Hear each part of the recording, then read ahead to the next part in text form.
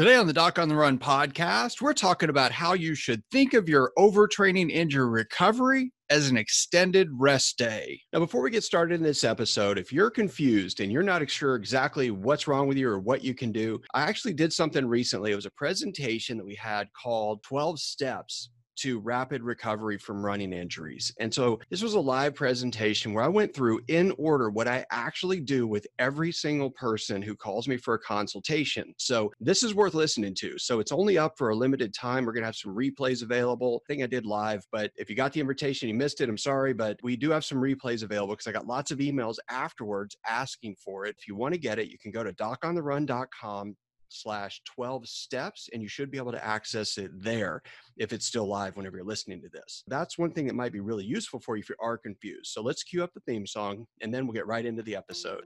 So the big question is this: how are runners like us, who don't like hearing doctors say, just stop running, who know that we simply have to stay active, how do we heal in a way that lets us stay strong, maintain our running fitness, and keep preparing for the next race, and still heal without making the injury worse? Well, that is the question, and this podcast will give you the answers. My name is Dr. Christopher Segler, and welcome to the Doc on the Run podcast. I was just doing a second opinion consultation with a runner, and she was really stressed out because she said, look, I'm going to lose all my fitness, my aerobic fitness. I'm going to get weaker. I'm going to get stiffer. My running form's going to be terrible. And I said, that's probably true. But there's probably a better way that you can think about this so you don't have to worry about all that so much, and you can actually get better faster. And there is a lot of mental tricks that you can use that will be very, very helpful anytime you get an overtraining injury, whether it's a stress fracture, Achilles tendonitis, anything. And the thing is that nobody who's a runner likes to not exercise. I get grumpy when I don't exercise. My back hurts when I don't exercise. I feel weak. I feel stiff. I feel old. All this terrible stuff. I feel good when I run. And when you get injured and a doctor tells you you have to rest and sit still, that can be really, really stressful.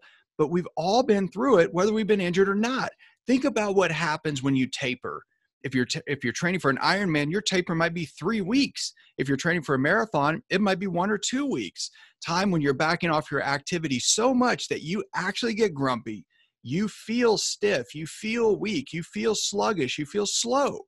And that in itself is actually stressful for us as runners who are fit and well-trained, particularly right before an event. So the taper is notorious for making people paranoid, and they're blowing their taper by going out and exercising and doing more than they actually should. The exact same thing happens in recovery. When you've got to recover, all you're doing is you're trying to do the same thing that you would do on your rest day. You're trying to let that tissue actually heal. You know, you don't get stronger in training. You get stronger when you rest and recover after the training. You go out, you train, you do tissue damage deliberately so that you can build stronger tissue to support you in the next harder effort later. That's why you have rest days.